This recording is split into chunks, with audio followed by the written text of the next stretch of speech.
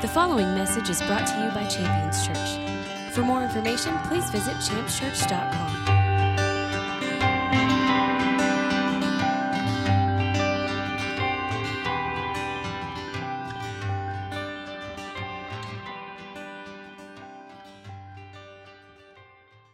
I want to get into the Word. Got a bit of a confession. I had a weird week. I don't know if you had a weird week.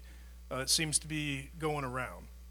But there are things that have been a long time coming that took place this week that were very time-consuming for me, very taxing. It also came at a time that was less than ideal on a number of fronts. And if you're like me, that's kind of how it works, right? I mean, life is really rarely ideal. I don't think there's been many mornings I've woken up and just thought, wow, everything really fell into place, you know. Most of the time, things can be a little chaotic, and we're constantly in a state of problem solving or bringing solutions into situations. And it's little things. It's not catastrophic things. I mean, one of the things that I dealt with was a truck that was in a repair shop that didn't, complete their repair according to our agreed deadline, and so, you're without your truck. Little things like that, and it kind of throws everything off. So I walked in this morning to the worship team, and they kind of shot some looks and smiles, and I was running a little bit behind. I explained, hey, listen, it's all legit. I'm sorry, I'm here. And then I began to look around for my computer that has my prepared message on it, and guess what? It's not here, right? Yeah. So that's happened before. That's not new. I mean, I'm a little bit, I had my handwriting analyzed one time by a guy that does that at a very high level, and what was really amazing to me was I thought, hey, Holmes, there's more to me than that, because he did it in like 10 seconds. I thought, you need to read that for a couple days and get back to me, because I'm a complex man, Apparently I'm not. He just said, hey, write this sentence and sign your name, and I handed it to him, and he just slid it right back across the table. And then he said this, inattentive to detail. And I thought, I don't like you anymore. I was hoping he was going to say something like, heroic, or something like that. Instead, he looked at my handwriting, said inattentive to detail. And I said, well, man, that doesn't seem right. And he goes, well, it might not mean what you think it means. And I told him what I thought it meant, and it was, not a good thing. And he said, well, it means more like there are things that don't really bother you that might bother other people, And I thought, well, yeah, that's a real thing. That is true.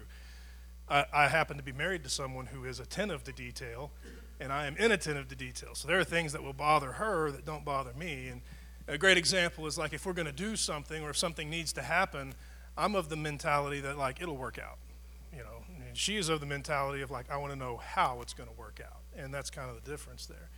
But it does create scenarios where you'll be like you'll show up to a church service, and you'll be like, okay, now where are my prepared notes? Oh, really? I don't have them anymore. Okay, so what do? Well, we solve the problem. So the message that's put together here is put together during the worship set, and it's put together with this in mind. God, what do you want to say to us this morning? I know it's going to sound a little cliche, but I think he knows where my computer's at, right? So I'm not too worried about that, and I think this word is probably a word that's going to be valuable for us this morning in ways that I didn't see coming, and I'm trusting for that, not only for you, but for me as well. So as we get into the word, here's a few things that we're going to find. If you're taking notes, which I recommend, there's a few things that we're going to find. One of those things is going to be who you are. Now, this is a very important thing to understand. If you don't know who you are, you're going to be subject to trying to figure that out all of your life. I mean, you can look at our culture and you'll see a lot of people, especially in their early years and the younger generations, struggling to identify who they are.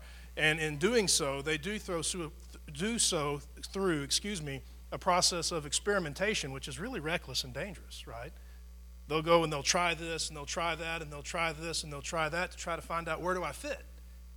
Well, I think it's really better, instead of like trying to, find out who you are through trial and error, to go to the scripture to find out who we are so that we can be that instead of just hope we fall into the right place, right? So it's a real important thing to say or to know. And then once you know it, you can share it. Once you know who you are and you can see it in the scripture, it's the kind of thing that you can carry with you and help lead other people into their identity. And really and truly, that's evangelism. I mean, it's not just passing out tracts, hey, you want to avoid hell. It's more of, do you realize who you are? Do you realize the worth and the value of your life? I remember when I was born again, that really, escaping hell wasn't really on my mind. I didn't burst into tears and think, oh my God, I don't want to burn in flames. I burst into tears, and really, this is what came out of my mouth. I've wasted my life. The realization of how much value and worth there was on it, and it has just been squandered and cast aside as if it were something that had no value. That was the realization. Knowing who you are is really incredibly important, and we're going to find that in the Scripture. There's a lot of places in the Scripture that will reveal that. We're going to look at one specific. Another thing we're going to find is what a loved person must be. What a loved person must be. I mean, if I were to ask in this room, who here is loved, hands would go up. Does God love you? Yes, God loves me. And then the question is, well, what does that mean? What does that mean for you? What comes with that? And we're going to see something, it might be a little bit of a curveball, but we're going to play on the words of the Scripture and allow that to influence where we go with the Word this morning. And then the third thing that we're going to find is why love is so valuable. Why it's so valuable. Why it has so much value. And we've, done series on love before, and we've talked about love a lot because it's a big feature in Christianity. I mean, throughout the Scripture, it's a massive foundational element. In fact, it's the very identity of God. I mean, the Scripture says simply God is love. So it should reveal the priority of the message. But the reality is when it comes down to love and our understanding of it, it becomes very generic and common very quickly. I mean, I remember we did a series on love, and kind of the running joke as it concerned love becoming common is I could say I love tacos, right? I mean, like, that's a thing. You could introduce anything and describe it as something you love. Well, the reality is that's something you enjoy. It's something maybe you even prefer. But love is something altogether wonderful and unique beyond enjoyment and preference. It's about sacrifice, and it's a choice. I mean, I've talked to a lot of people about love through different elements of counseling and things like that, and you'll realize that a lot of our understanding of love has been corrupted with the idea that it's a feeling or an emotion, when the reality is you'll see from the book of Corinthians that love is, and you'll see a series of things that are all choices, like patience and kindness, and those are choices. I can choose to be patient or I can lose it. I can choose to be kind or I can be aggressive. So love is really a choice, and when we see that love is a choice, we can realize why it's so important that we choose it, because it has tremendous value. And I mentioned to you before there were some things that took place this week, and it's one of the reasons why this is on my mind. I have to ask myself, did I operate in love? It's a good question to ask. So let's get into the Word, so I can quit rambling. We can get into some Scripture here. If you have your notes out, you can write this down. We're going to start here. I told you we're going to find out who you are. Let's go to 1 John chapter 4. 1 John chapter 4, verse 7. 1 John 4:7. Now this passage of Scripture is going to be identifying a calling that's on our life. It's going to be revealing a wonderful thing. It's also revealing a name that is bestowed upon you as the Christian, as the believer, as the son or the daughter of God. Now this word is throughout the Scripture. This isn't exclusive to this one passage, but I want to use this passage because of the rest of its contents. 1 John chapter 4, verse 7. It reads like this: Beloved, let us love one another, for love is from God, and everyone who loves is born of God and knows God. I want to stop there for a second, because I think it's real easy to read this passage of Scripture and become so fixed on the content of being born of God and knowing God that we miss out on the identity that is placed upon us in the beginning of the Scripture. I mean, as you read that, does the word beloved stand out to you as you? It is you. This is a statement that's being released from one to another, and the identity of the one that is meant to receive it is being revealed in the beginning, much like a letter being written that would say, Dear you, I'm writing this letter to inform you of who you are. That word beloved is an identifying word that is identifying you as the believer. And if the Scripture that is Spirit-inspired, Holy Spirit-inspired, has gone out of its way to identify me as beloved, I want to know what that is. If that's who I am, I need to know what it means to be beloved. I want to understand it. I want to know not only what it means, but why it means it. And then there's another thing that's kind of interesting. I want to respond to it. That might sound kind of goofy, right? But if somebody walked in this room and I'm over here doing something and they said, "Hey, Preston," what would I do? I'd turn around. Because that is my identity. Now, if beloved is not my identity, and throughout the scripture I'm hearing, hey, beloved, my beloved, my beloved, but I don't receive that and respond to it, I'm never going to turn. I'm never going to pay attention. It's another reason why I want to know what that is. I want to respond to that. If somebody walks into the room and says, "Hey, beloved," I want to turn around and say, "Yeah, you're talking to me. I know that because I'm the beloved." It's a little bit goofy as an example, but I think you get the point. It's very important that we understand this. So as we look at this passage of Scripture, we see that it's opening up with your identity. Your identity is the beloved. I mean, it's not a real complicated word. If you look it up, it just means one who's really loved. I mean, it really means to be loved.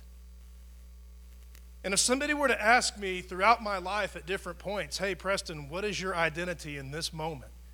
Boy, it would be a mixed bag of things that would be ruled by emotion and circumstance. There have been times I felt like a dirtbag, a jerk. There have been times that I felt like a loser. There have been times I felt like a winner. There have been times I felt like a hero. There's been all kinds of stuff. But the one thing that has been consistent through every single moment of my life, the highs and the lows alike, I've been beloved. I've been the beloved. God's love for me has never changed. That has been the steady line in my identity from the moment I drew breath and for all eternity. It's pretty amazing, isn't it? So that's the one I want to latch on to. That's the identity I want to respond to. Are there going to be days where I'm a jerk? Probably. Honey, do you have any input on that? Yeah. Are there going to be days where I'm a hero? You bet. I'm going to go out of my way to see to it that happens. But no matter what day I'm in, I'm always the beloved of God. So I want to find out what that means and why it means that so that I can respond to that in every single way imaginable. So here's a couple of things to consider. I mean, I look at this passage of Scripture from 1 John 4:7, and I begin to see some things. Now, I've mentioned before I'm a little bit nutty. Some things are played backwards and forwards because I kind of like to do that just to increase an understanding of it. So you see this passage of Scripture, and it identifies you as beloved. Beloved, let us love one another. Okay, so the message is let's love one another. The identity, the address, the one that's being addressed is you, the beloved. Beloved, let us love one another. Now here's why. Because love is from God. That means we're meant to give to one another the things that are from God. And then it goes on to identify that everyone that loves is born of God and knows God. And I can see that as a wonderful, poetic element in this scripture, but I have to ask myself, why was that written there? Was it just so that it would sound cool? Like, you know what? It sounds like something's missing. What could we add to that? I know. How about this? Everyone that loves is born of God and knows God. That sounds really classy. Yeah, let's add that. I don't think that's what's going on here. I think what's going on here is something that's very important that we need to pay attention to. Everyone that loves is born of God and knows God. If love is meant to be part of my identity as the beloved, where I'm meant to go and give the things that are godly to those who are around me, then I want to be born of God and know God so that I can do that. And so I start to run it backwards. If everyone who loves is born of God and knows God, then I need to ask myself this: in this situation, do I know God? Are my actions born out of who He is? Are these words born out of the words that He would speak into this? Are they born out of the gates of hell? Have I come here bringing the healing words of Jesus Christ, or have I come here to burn this thing to the ground? I mean, these are things that are really worth bringing into our life to influence our thought process and the structure in which we think. Knowing God is an important thing. In fact, knowing God is honestly what would be revealed to us in the Scripture as eternal life. Jesus Himself said this. He said, "Now this is eternal life, that they," that's you and me, "would know you, our Heavenly Father, and the Christ whom you've sent." I think it's important to know that passage of Scripture because to know God is to live eternally. To know God is to have that life eternal, that Zoe abundant life that Jesus came to bring. And there's something very specific about knowing God. It means it's relational, it's intimate. It's not knowing about God, which is really what we've taken the message of the gospel and done. We want to go and tell people about Jesus rather than introduce people to him.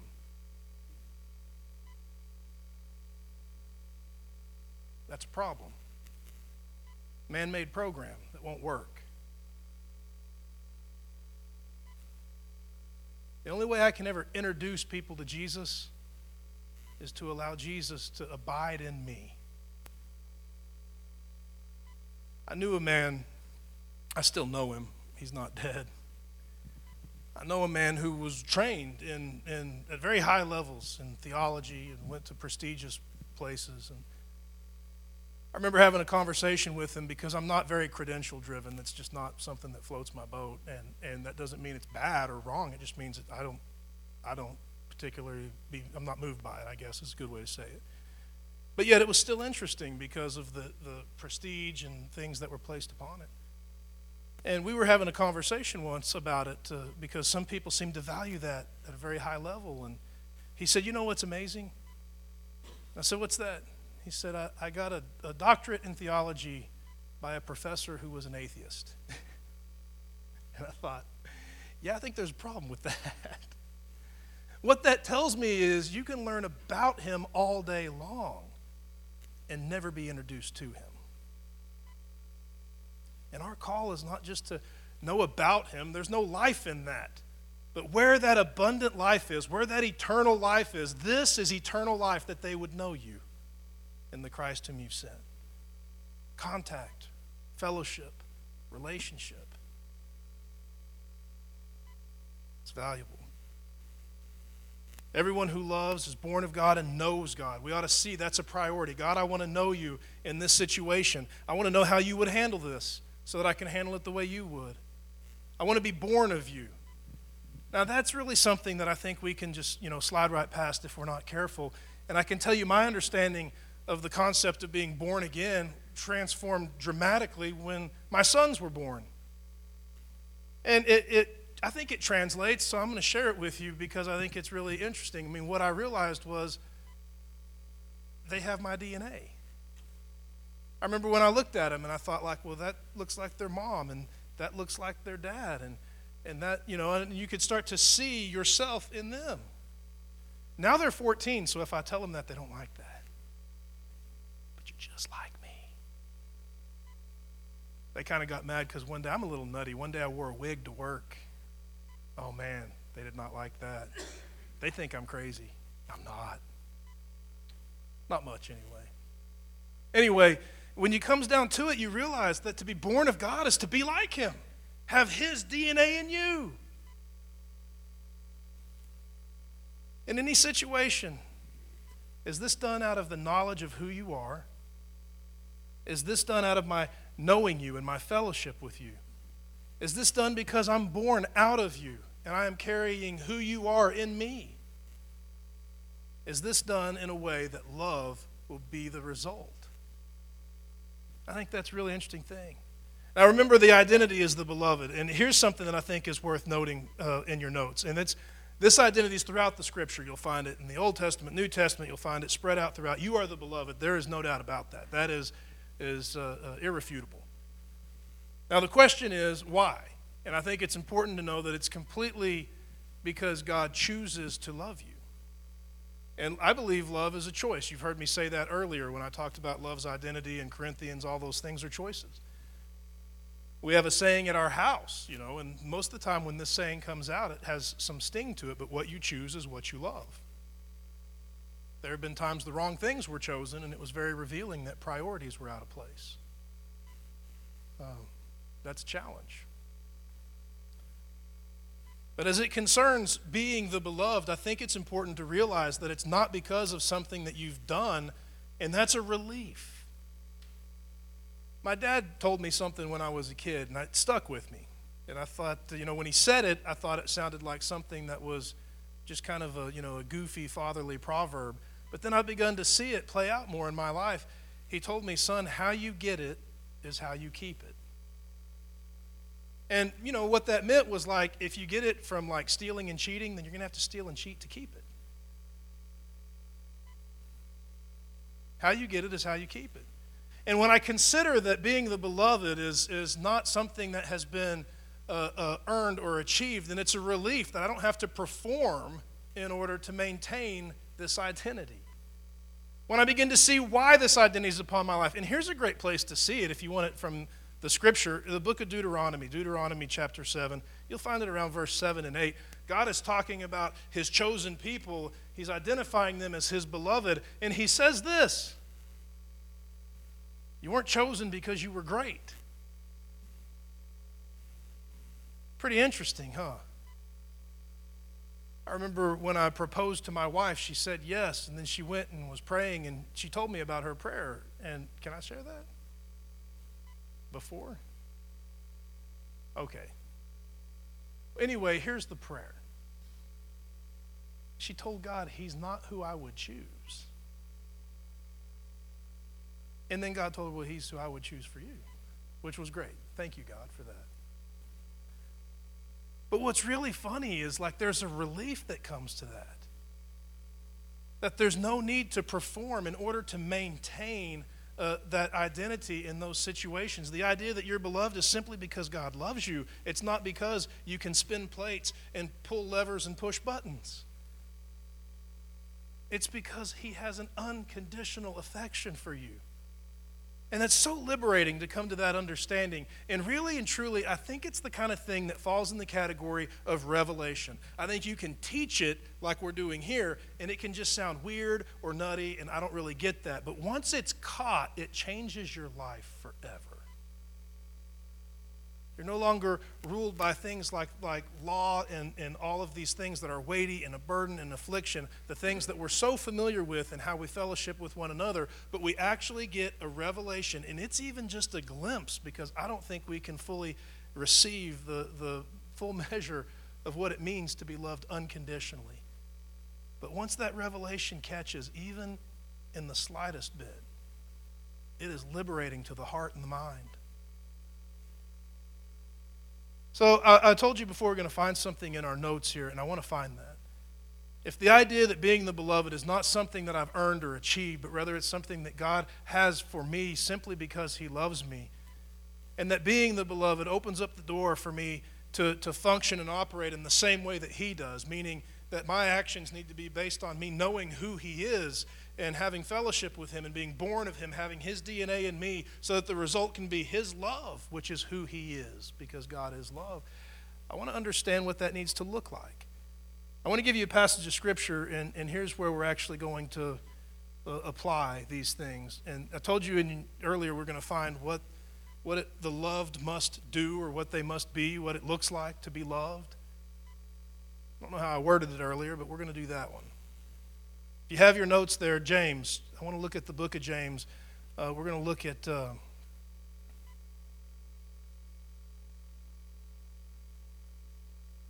James. It's going to be around chapter 2.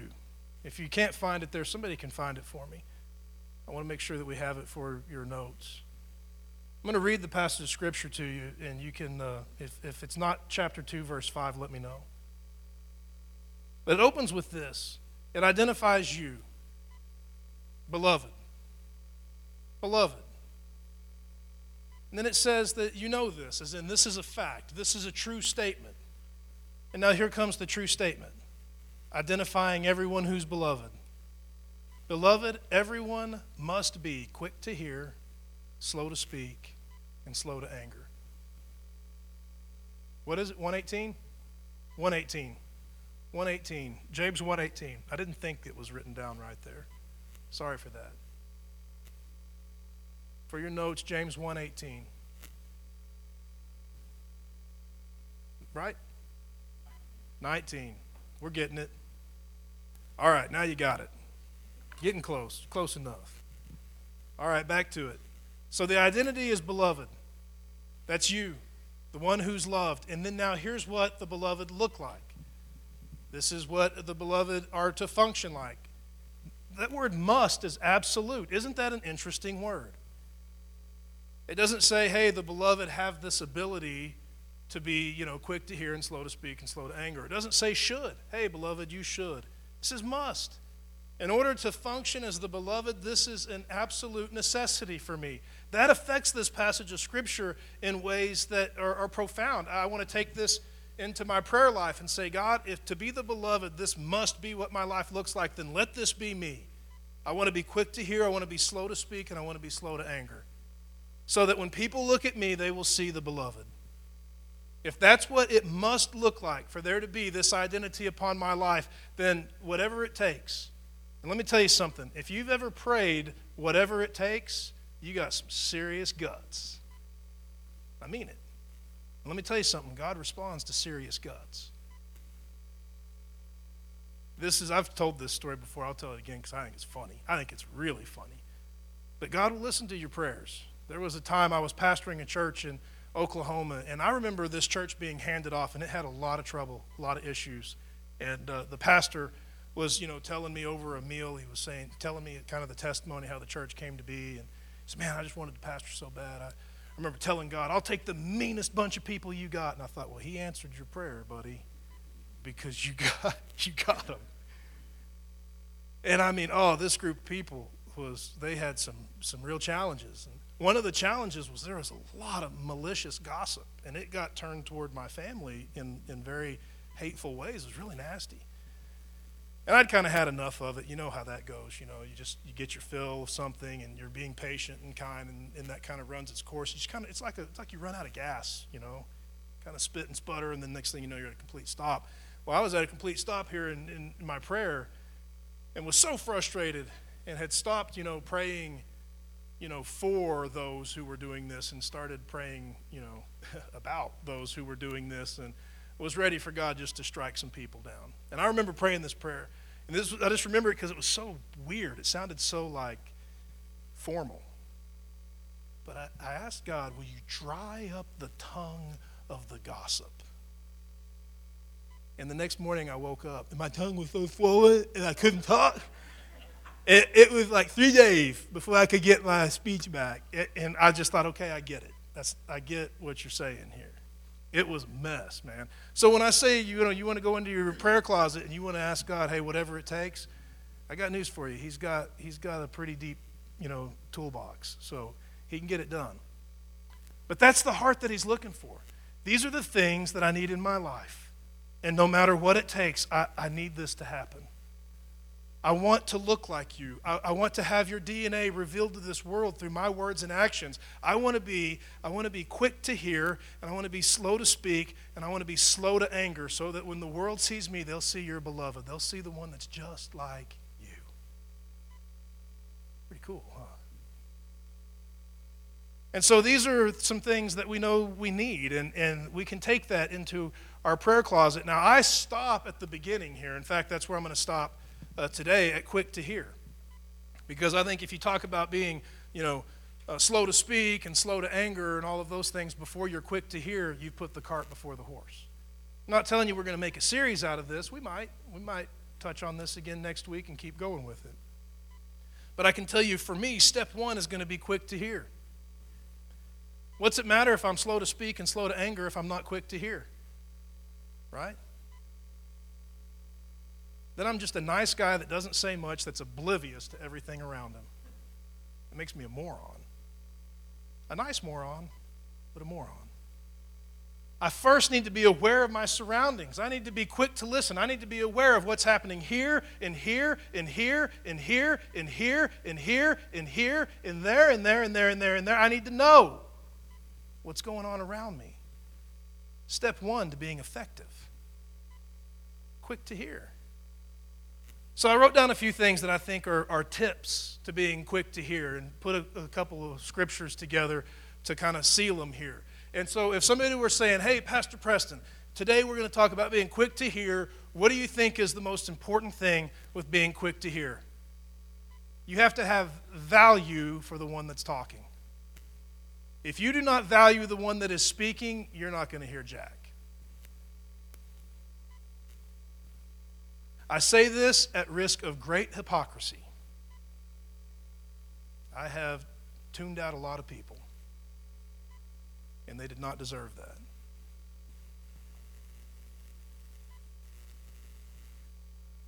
If I'm going to God and saying, I want to be quick to hear, one of the things I'm going to ask for is, will you teach me to value the voice of the one that's speaking? I remember once going to minister with a man, some of you know him, many of you do actually, Nigel McNeil. He asked, hey, will you come to these meetings that we're having? And he just said, I just want you to be there. I'm not asking you to do anything. And I said, sure. And we went, we drove. It was a long drive. We had to go across the country. And then he said, hey, I'm so glad you're here. Tonight, I would like for you just to walk the altar with me. And I don't want you to lay hands on anybody or minister. I'm here to do that, but I just want you to be there to experience it. And I said, well, that would be wonderful. Thank you. And I did. It was a long night of ministry, ministered to hundreds of people, and it was very powerful and very effective. It was really a profound experience. And afterward, then, he's wore out from the evening of ministry and winding down, and we were able to have some conversation. And I remember just asking him some questions that you really have to get the guts up to ask, Because as Christians, we like to we know it all, right? We know everything. We don't need to ask any questions. I just asked him this: how does that work? What I saw you do, how does that work? And what was really funny was his answer. It wasn't anything in it's all in the wrists, it wasn't mechanical at all. It was very much in the heart. He said, when I'm there at the altar ministering to somebody, I may only have 30 seconds with them. And I have to focus so much. One of the reasons why I'm so tired right now, but I have to focus so much because in that 30 seconds, that person standing across from me becomes the most important person in the world to me. And I thought, oh my God, I've missed it. All these years, I've missed it. And it makes sense that there would be value placed on the one who's speaking. What do you need to see God do in your life? What is this disease that you need to see healing from? What is this problem that you need to see this miracle in? There's value placed on the other person. And it opens up the door for something great and effective to happen. And I think it's why you see things like this. I told you there's a couple of verses here. I'll give it to you. You can write down in your notes Matthew 15:32. But it's going to just be, the context be Matthew 15. Around verse 32. This is Jesus, and he's been ministering. He's been working hard. He's really tired, wore out. I think he crossed a lake maybe even. If he didn't cross a lake, then he had to walk somewhere really far. The point is, if you've ever traveled somewhere, by the time you get there, you're ready for a vacation, right? He gets to this place, and he sees people, and he's moved, and the word says that he's moved with compassion. And in this specific place, he ministers for a long time, and people are hungry, and he sees that they're hungry, and he says that he has compassion for them, and so he meets their need. Now, I know I said value because I think you can't have compassion until you value someone. But the point is, they're going to be one and the same as far as where I'm going with this. If you do not value the one who is speaking, you'll never hear their voice. And it'll be impossible to be quick to hear. And I love this passage of Scripture here that we pulled from Jesus having compassion, because it reveals why.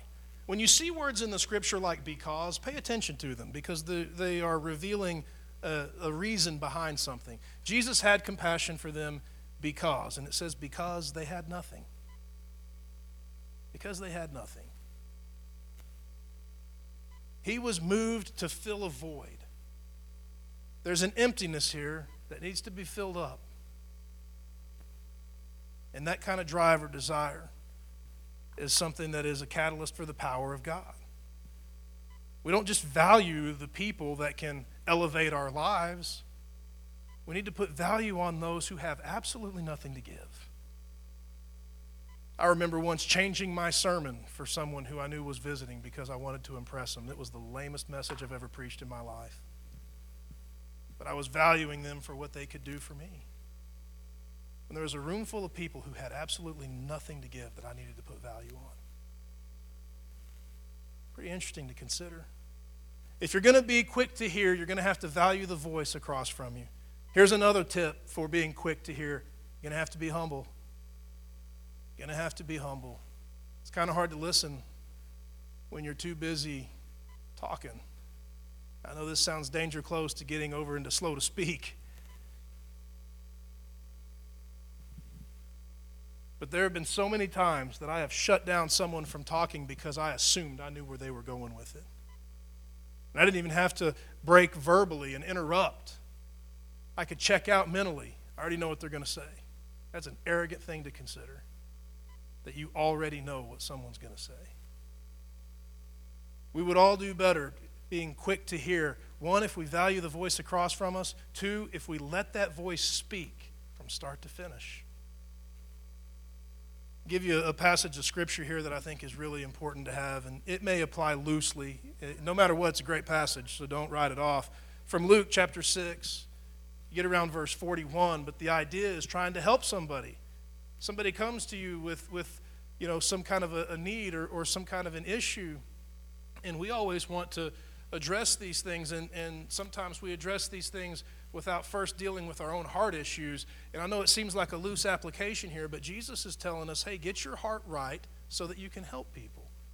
Get all the arrogance and all of the narcissism out so that you can actually be a catalyst for the Spirit of God to move in and through your life. And in this case, having a humble heart, a heart that's willing to examine itself first, is going to be quick to listen instead of just assume with anyone else. I have a number of people that I work with that bring tremendous problems and issues, and it's very easy for me to see that situation as just stupid or self-inflicted. But if I'll pause and start to examine my own life, I'll begin to see, you know what, we're not that different. It might manifest in a different way, but I have some of the same issues in principle. And being able to humble my heart to see my own issues makes me to see clear to be able to help them with theirs. So being quick to listen is going to mean value that voice across from you, being humble and searching your own heart. And then here's the one that I'm going to put as the third one. Why would the word tell us to be slow to speak?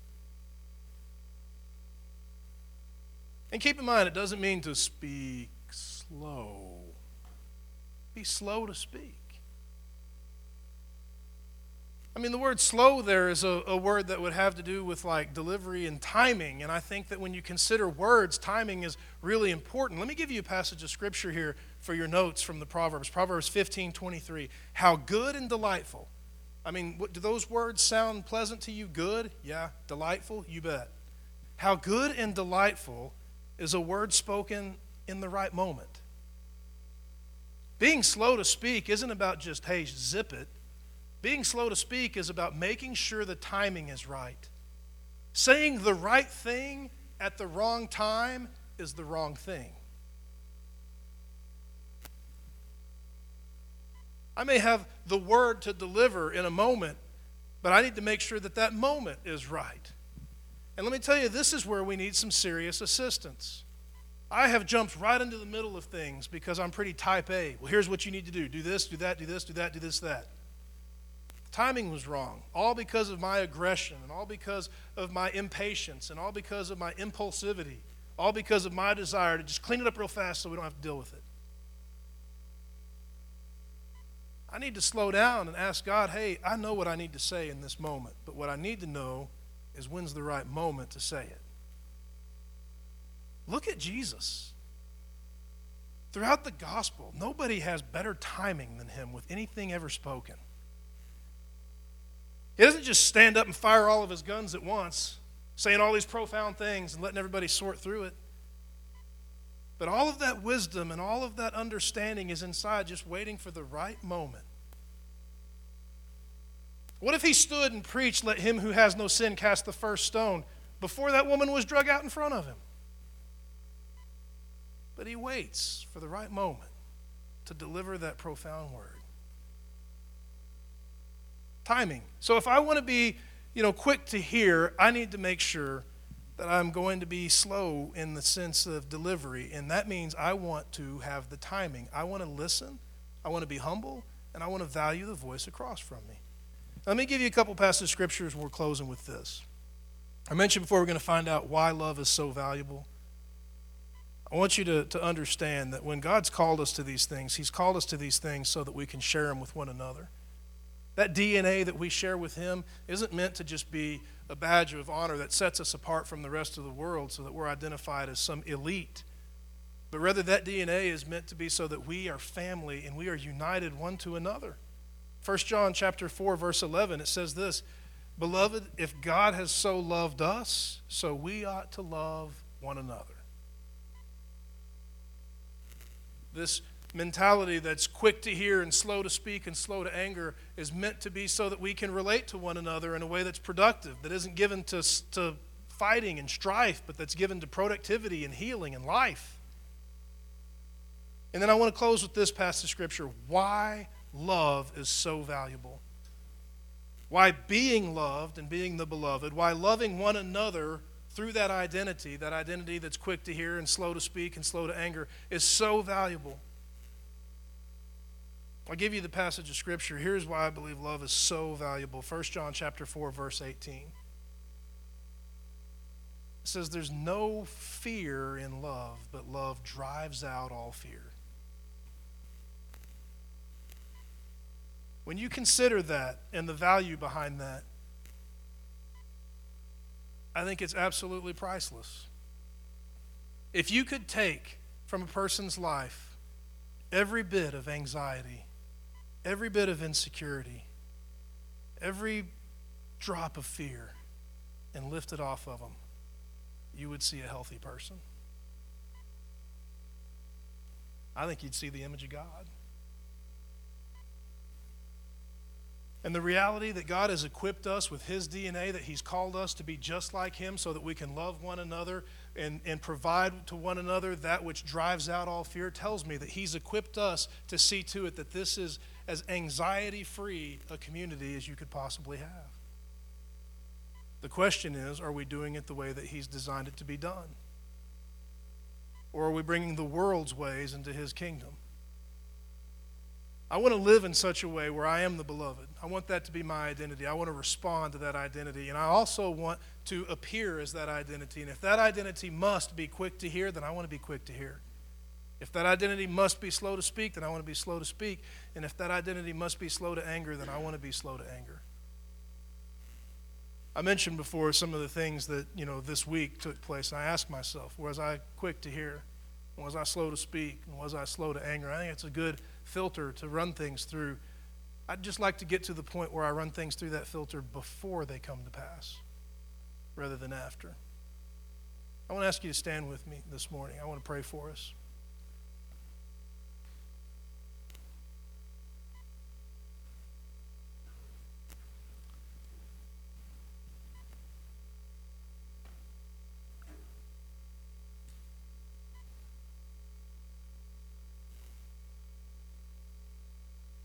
I know we're a little bit longer than we normally are, and I apologize for that.